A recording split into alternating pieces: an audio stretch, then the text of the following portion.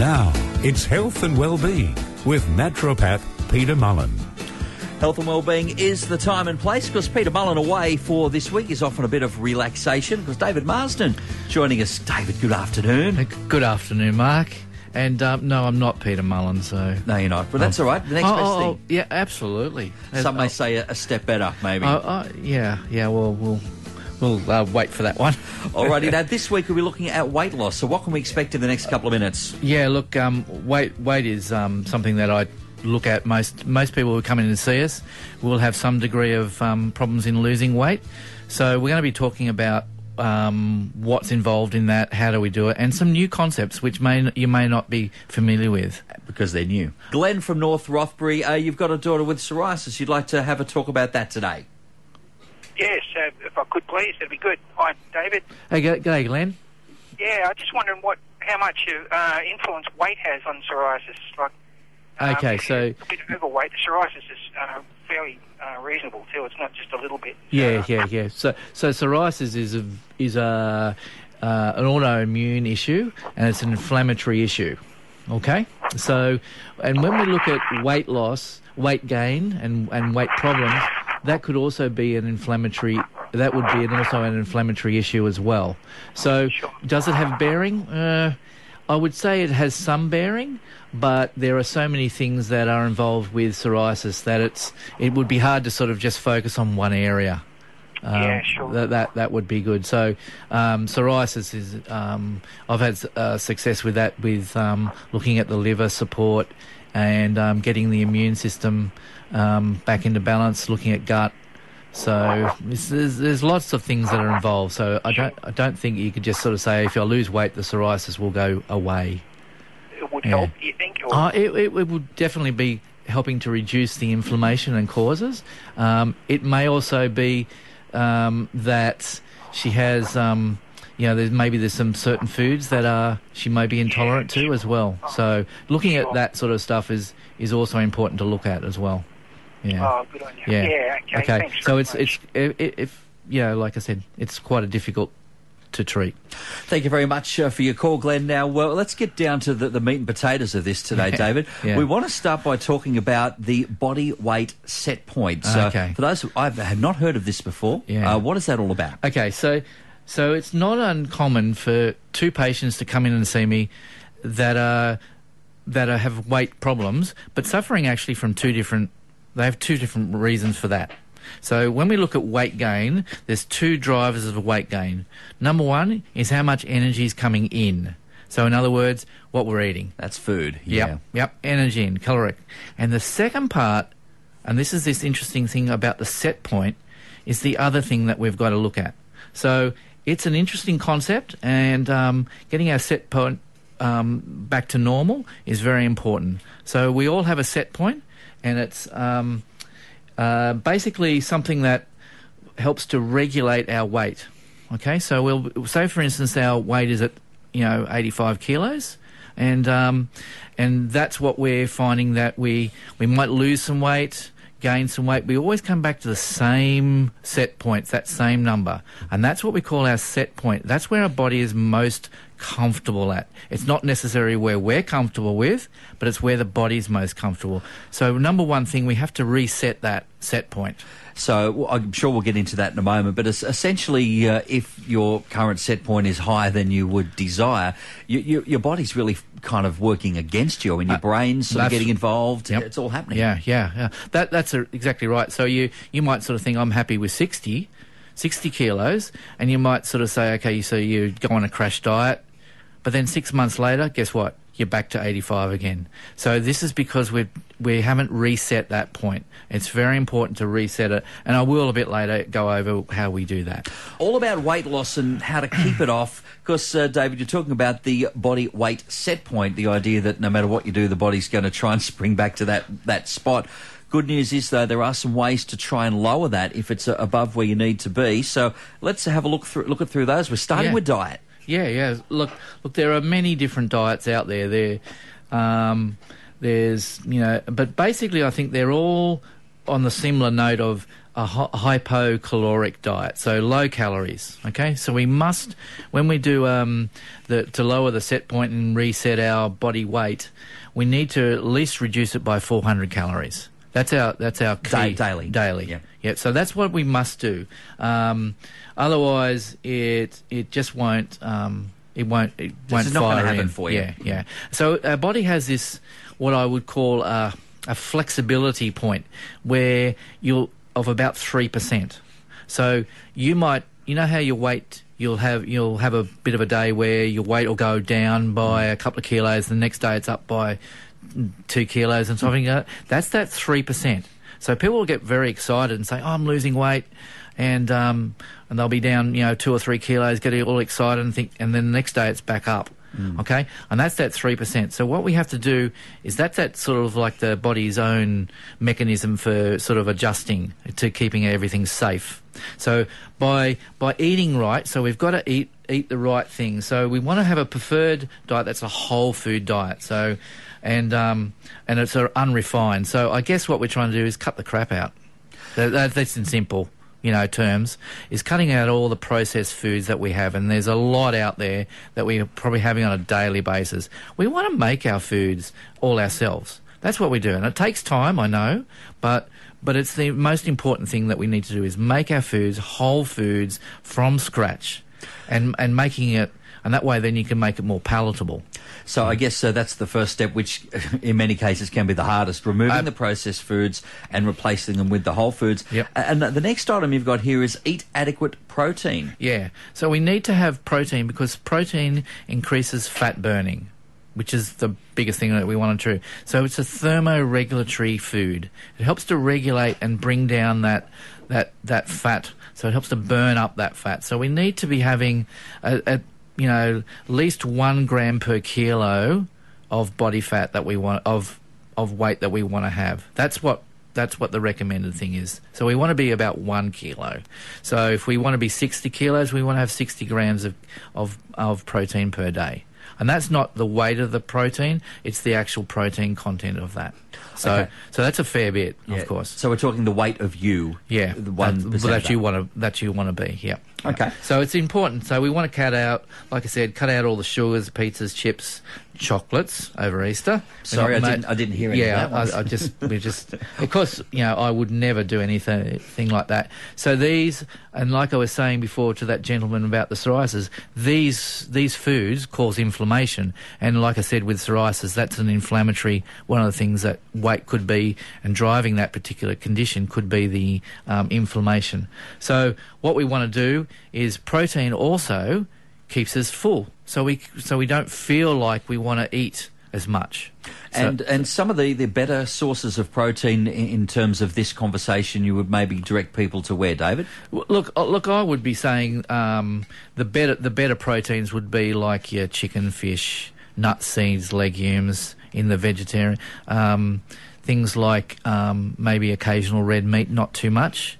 Lamb, turkey, those sort of things. So there's quite a range of eggs, of course, in there. So I guess the good news is, though, there's a glass half full moment here, because yes, you're getting rid of a lot of those things or cutting down on them, but a lot of tasty stuff in there here too. Yeah. So you can make it as complicated or as complex as you like with the diet. So some people aren't all chefs, but we can make it as nice, and we've got some great recipes available. So they're all there, and happy to pass those on. And you've also mentioning here the third way is follow a low fat or ketogenic diet. So ketogenic diet being what exactly? Yeah, well, basically a ketogenic diet is again 50% protein. So again, the protein, a good quality fat. So what I mean by good quality fats would be something like your olive oil, your avocado, nuts and seeds. So it's cutting out the things like your vegetable oils, because they're not so much of a quality fat. Your processed foods, of course, and then having a little bit of about 30% carbs. So that would be things like your vegetables and fruits and stuff like that. So it's a pretty well-rounded diet, except what our focus is more on the protein and fat with a little bit of carb. That's basically with a ketogenic. Now there are many diets out there. We've all heard of them. There's one of the ones I get talked about is the 5-2 diet. So that's where people restrict their diet to 500 calories and they eat those on 2 non-consecutive days. There's been research to say that that's no different to somebody that eats a low-calorie, low-fat diet anyway. So there's no sort of real advantage in that. I don't really think much of the 5-2 in that. The fact is that there are so many other ways that I think you can do it and a bit more sustainable. Even the intermittent, you've probably heard, I don't know whether you've heard of intermittent fasting. Yes. That's where you, what you're doing there basically is you're restricting the amount of calories per day. So you're doing exactly the same thing. You're just restricting it down to just morning or lunch and dinner and stuff like that. So I guess if you're doing it, because if the net result in theory is the same, if you're doing it quote unquote the right way, you're not actually putting yourself through the ringer to get there. That's exactly right. So there are many ways of doing it, and that's what I'm saying is make it easy as possible. That's the easiest way. One I was going to hold off on, but this is the fourth point, I think, so we'll wrap up the food side of this now. You've mentioned take a diet break. Yes. Now, this is a hard concept to get around because we all think that we need to break, we need to fast, we need to actually continue our weight loss until we get to our set point that we want to be at, say 60 kilos, right? But what we're saying and what research says that it's actually a really good idea after about 6 weeks to have a break from our routine, and what that does is actually gives our time for our body to actually to get our metabolism back to and adapt to that new level. So it actually helps give us a better sustained process in our weight loss. Yeah, so it helps longevity of that weight loss. What I'm loving about all of this, David, is that it doesn't have to be as hard as we think it is going to be. I mean, a process still, but not necessarily putting yourself through the ringer all the time. Yeah, that's right. And the thing is that what I can only go on what research says is that research studies say that individuals who take the diet breaks actually achieve greater weight loss than individuals who diet continuously. So I think that's a really good way of sort of thinking, okay, that's a concept that perhaps I hadn't thought of. Maybe we should take that on board. And every 6 weeks, so what we've brought in, because that's unusual, that's something that we had to rethink ourselves in our weight loss programs. So what we do is every 6 weeks we have a person where they'll have a week off. Now, a week off doesn't mean that suddenly chocolate, pizzas and that sort of stuff can come back in. It just means that we can be a little bit more flexible. I was looking for that last little disclaimer on the information. It's not there. Yeah. But I've heard it. So it's very important. And I guess the other points that I wanted to sort of make is getting enough sleep. This is a key factor. We've got another couple of calls we'll get to in a moment, David, but before we do that, thought we'd just wrap up talking about weight loss. It's all about resetting your body's weight set point. Mm-hmm. Another way to do that is make sure you're getting enough shut-eye. That's exactly right. Look, how many people I come across every single day don't get enough sleep? We need to be getting between 7 to 8 hours of sleep. Now, in regards to weight loss, what it does is that good night's sleep helps to increase this particular hunger hormone it stops it from so that when we don't have that sleep, it increases. So we want to try and have a good sleep so it doesn't stop. So it stops that release of this hunger hormone. So many people complain about, sleep and how much they're not getting and all that sort of stuff. So very important to get the 7 to 8 hours of sleep every day and have a good quality sleep. That's the other thing. Lack of sleep also helps with our mental attitude of sticking to the program. Because, like I said, like you said earlier, Mark, it's quite difficult to do, but it's also a fact is we have to be in the right headspace. We have to be. So many times we said, I want to lose weight, but where headspace is not right. So if we're lacking sleep, we'll find that that's less likely to happen. That we can keep on track with things. So it's a very important thing, and we'll tend to sort of get a bit tired. So when we get tired, what do we reach for? All the wrong things like sugar and chocolates, etc. Pizzas and chips. Yeah. So very important. So I reckon there's a more simplistic reason. I reckon the more hours you actually are awake, the more chance you have. I've never had too many meals sound asleep. That's exactly right. Yeah, and I guess we haven't mentioned it, but it's not to say that it's any less important. Is of course exercise. Exercise goes hands in hand, and nowadays we're more sedentary than we've ever been. We're spending 8 to 10 to 12 hours sitting in a chair. Whereas before we're out wielding an axe and walking about and all that sort of stuff, But nowadays we're spending most of our time in a chair looking at computers. So it is important to get that exercise happening, and we need to do it on a regular basis. So we spend all day sitting at a computer screen, we get overweight, and we end up with glasses like you and I do. Yeah. Yeah, well, I'm looking pretty trim, so... But, you're right. So regular exercise... I'm not 500 pounds here. I mean, let's be real. No, you're good. Thank you very much. Heading to the phone one last time, and it's Hakub from Port Stephens. You've got an immune system question for David today. Hakub? Oh, sorry, I got cut out for about 2 seconds. Sorry about that. My question is regarding probably a too bigger an area, and that is the immune system. However, how can we sort of simply... make changes in our lifestyle to improve that? Because I'm noticing that friends of mine are easily sort of like, they're, getting a bug for no good reason, it seems. Yeah. Look, the immune system is quite a complex. That's a very thing. But look, I think everything kind of comes from, and I will say this, everything comes from the gut.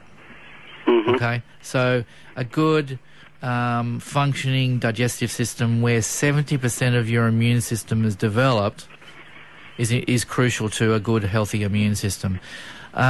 Food-wise, definitely things like cutting out the sugars, the processed foods will go a long way to achieving a healthy immune system. Mm-hmm. Exercise is really good at a moderate amount of exercise is extremely good at producing, getting our immune system back on track as well. So, and of course, good sleep, weight loss, all those things are important as well. So, again, very complex to sort of say, is there one particular silver bullet for a healthy immune system? No, it's not that simple. In a way, though, it really is kind of following some of the steps that we've been talking about today for weight loss. Absolutely. Good sleep. Healthy sleep, good diet, exercise, and